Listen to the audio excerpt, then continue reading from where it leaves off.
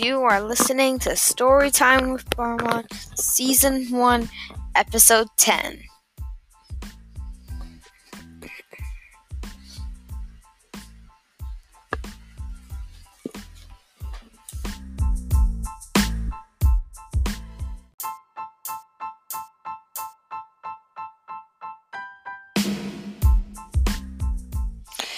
Hey everybody, welcome to Storytime with Barman. Right in this episode, we're going to read the next 2 chapters of George's Marvelous Medicine. I'll call it George's Medicine on the podcast name, and we'll just begin. George begins to make the medicine. George took an enormous saucepan out of the cupboard and placed it on the kitchen table. "George," came a shrill voice from the next room. "What are you doing?" "Nothing, Grandma," he called out. "You needn't think I can't hear you just because you closed the door. You're rattling the saucepans." "I'm just tidying the kitchen, Grandma." Then there was silence. George had absolutely no doubts whatsoever about how he was going to make his famous medicine. He wasn't going to fool about wondering whether to put in a little bit of this or a little bit of that.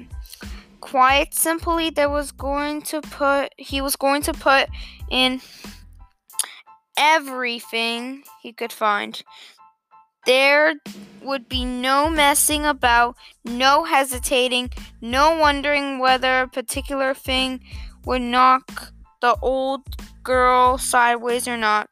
The only rule would be this: whatever he saw, if it was runny or powdery or gooey, and it went. Nobody had ever made a medicine like that before. If it actually didn't cure Grandma, then it would anyway cause some exciting results. It would be worth watching. George decided to work his way round the various rooms one at a time and see what they had to offer. He would go first to the bathroom. There are always lots of funny things in a bathroom. So upstairs he went, carrying the enormous 2-handled saucepan before him. In the bathroom, he gazed longingly at the famous dreaded medicine cupboard. But he didn't go near it. It was the only thing in the entire house it was forbidden to touch. He had made solemn promises to his parents about this, and he wasn't going to break them. There were things in there, they had told him, that could actually kill a person. And although he was out to give Grandma a pretty fairy mouthful, he didn't really want a dead body on his hands. George put the saucepan on the floor and went to work. Number 1 was a bottle labeled Golden Gloss Hair Shampoo. He emptied it into the pan. "That'll wash your tummy nice and clean," he said. He took a full tube of toothpaste and squeezed out the whole lot of it in one long worm. "Maybe that will brighten up those horrid brown teeth of hers," she said. Then there was an also can of super foam shaving soap belonging to his father. George loved playing with nostrils. He pressed the button and kept his finger on it until there was nothing left. A wonderful mountain of white foam built up in the giant saucepan. With his fingers, he scooped out contents of a jar of vitamin-enriched face cream. If it went in a small bottle, it went in a small bottle of scarlet nail varnish. The toothpaste doesn't clean her teeth, George said. This will paint them as red as roses. He found another jar of creamy stuff labeled hair remover. Smear it on your legs, it said, and allow to remain for 5 minutes. George tipped it all into the saucepan. There was a bottle of yellow stuff inside it called Dishworth's famous dandruff cure. In it went. There was something called Brie de Lent for cleaning false teeth. It was a white powder. In that went too. He found another Udstrel can. Nevermore Ponking Durant spray, guaranteed. It said to keep away unpleasant body smells for a whole day.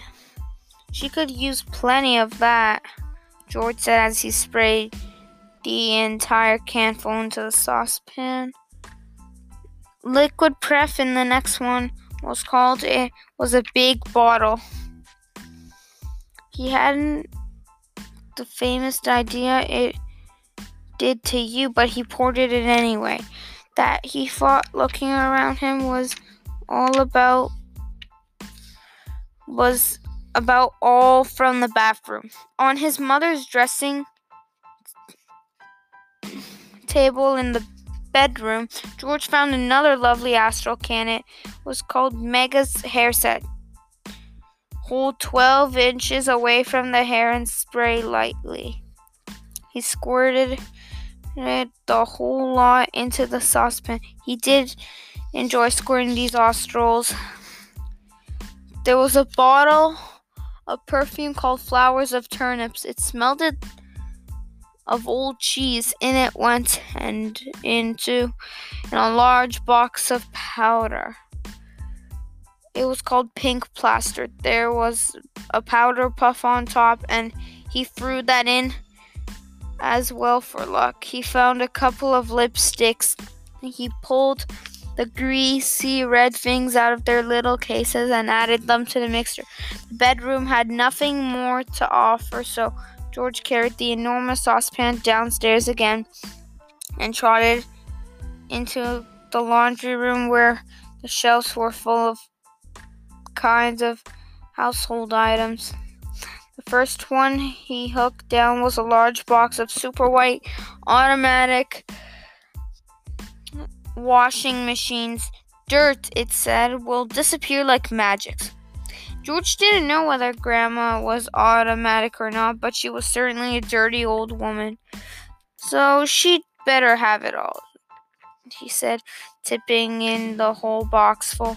There was a big tin of Waxwell floor polish.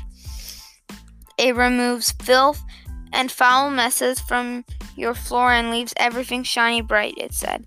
George scooped the orange-colored waxy stuff out of the tin and plonked it into the pan. There was a round cardboard carton labeled flea powder for dogs. Keep well away from dogs' food, it said, because this powder, if eaten, it will make the dog explode.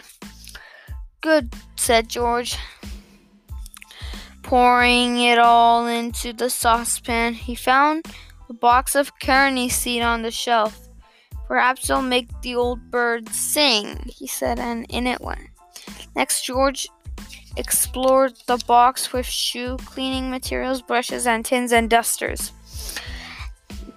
Well, now, he thought, Grandma's medicine is so brown, my medicine must also be brown, or she'll smell like a rat. The way to color it, he decided, would be with brown shoe polish. The large tin he chose was labeled dark tan. Splendid. He scooped it all out with an old spoon and plopped it into the pan. He would stir it up later. On his way back to the kitchen, George saw a bottle of gin standing on the sideboard. Grandma was very fond of gin. She was allowed to have a small nip of it every evening. Now he could give her a treat. He would pour in the whole bottle. He did. Back in the kitchen, George put the huge saucepan on the table and went over to the cupboard that served as a larder. The shelves were plugging with bottles of jars of every sort. He chose the following and emptied one by one into the saucepan. A tin of curry powder, a tin of mustard powder, a bottle of extra hot chili sauce, a tin of black peppercorns, a bottle of horseradish sauce. There, he said out loud, that shall do it. George, came the screechy voice from the next room. Who are you talking to in there? What are you up to? Nothing, Grandma. Absolutely nothing, he called back. Is it time for my medicine? Yeah. No, Grandma. Not for half an hour. Well, just you don't forget about it. I won't, Grandma, George answered.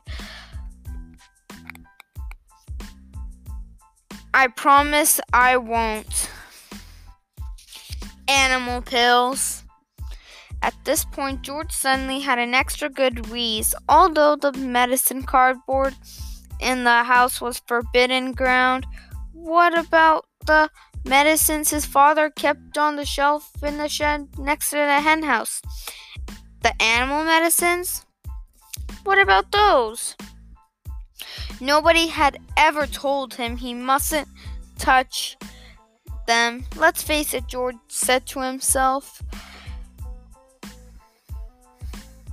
Hairspray and shaving cream and shoe polish are all very well, and they will no doubt cause some splendid explosions inside the old geezer, but what the magic mixture now needs a touch of real stuff, real pills and real tonics to give it punch and muscle.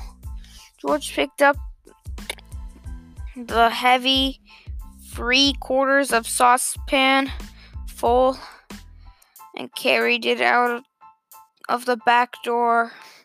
He crossed the farmyard and headed straight for the shed alongside the hen house. He knew his father wouldn't be there. He was out hen making in one of the meadows. George entered the dusty old shed and put the saucepan on the bench. He looked up at the medicine shelf. There were 5 big bottles there. 2 were full of pills, 2 were of runny stuff, and 1 was full of powder. I'll use them all, George said. Grandma needs them. Boy, she does need them. The first bottle he took down contained an orange-colored powder. The label said for chickens with foul pest, hen grippe, sore beaks, gamey legs, crocolitis, egg trouble, broadness or loss of feathers. Mix 1 spoonful only with each bucket of feed. Well, George said out loud to himself as he tipped the whole bottle full. The old bird won't lose any feathers after she had a dose of this. The next bottle he took down had about 500 gigantic purple pills in it. For horses with horse throats, it said on the label. The horse-throated horse should suck 1 pill each twice a day. Grandma may not have a horse throat, George said, but she certainly got a sharp tongue.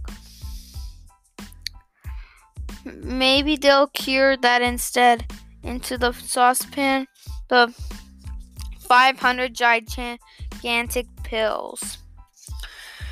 Then there was a bottle of thick yellowish liquid for cows, bulls, and bullocks. The label said it will cure cowpox, cow mange, crumpled horns, bad breath in bulls, earache, toothache, headache, hoofache, tailache, and sore udders. That grumpy old cow in the living room has every one of those rotten illnesses, George said. She'll need it all. With a slop of a gargle, the yellow liquid splashed into the now nearly full saucepan. The next bottle contained a brilliant red liquid. Sheep dip, it said on the label, for sheep with sheep rot and for getting rid of ticks and fleas. 1 spoonful in 1 gallon of water and slosh over the sheep. Caution: do not make the mixture any stronger or the wool will fall out and the animal will be naked. My gun, said George. I love to walk and slosh all over old Grandma, but I can't watch the ticks and fleas go jumping off her. But I can't. Grandma and watch the ticks and fleas go jumping off her. But I can't. I mustn't. She'll have to drink it instead. He poured the bright red medicine into the saucepan. The last bottle on the shelf was full of pale green pills. Pig pills, the label announced. For pigs with pork pricklers, tender toners, bristle blight, and swine sickness. Give 1 pill per day. In served cases of 2 pills may be given, but more than that will make the pig rock and roll. Just the stuff, said George. That for that miserable old pig back in the house, she'll need a very big dose. He tipped all the green pills, hundreds and hundreds of them, into the saucepan. There was an old stick laying on the bench that had been used for stirring paint. George picked it up and started stirring his marvelous concoction.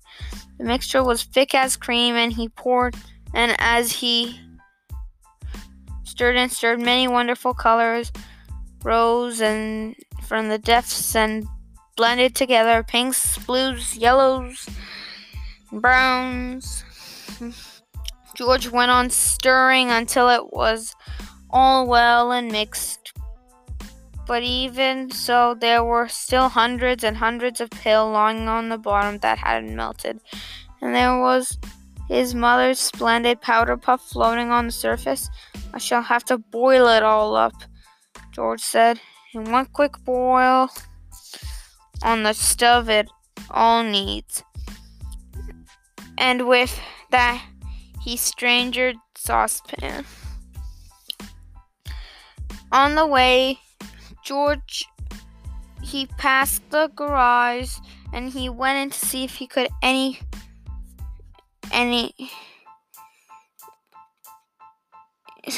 So he went in to see if he could find any other interesting things. He added the following: half a pint of engine oil to keep Grandma's engine going softly, some antifreeze to keep her radiator from freezing in the winter, a handful of grease to grease her creaking joints, then back to the kitchen. So that will do it for Season 1, Episode 10. I'll see you later this day I'll see you in a few minutes for Episode 11. Goodbye.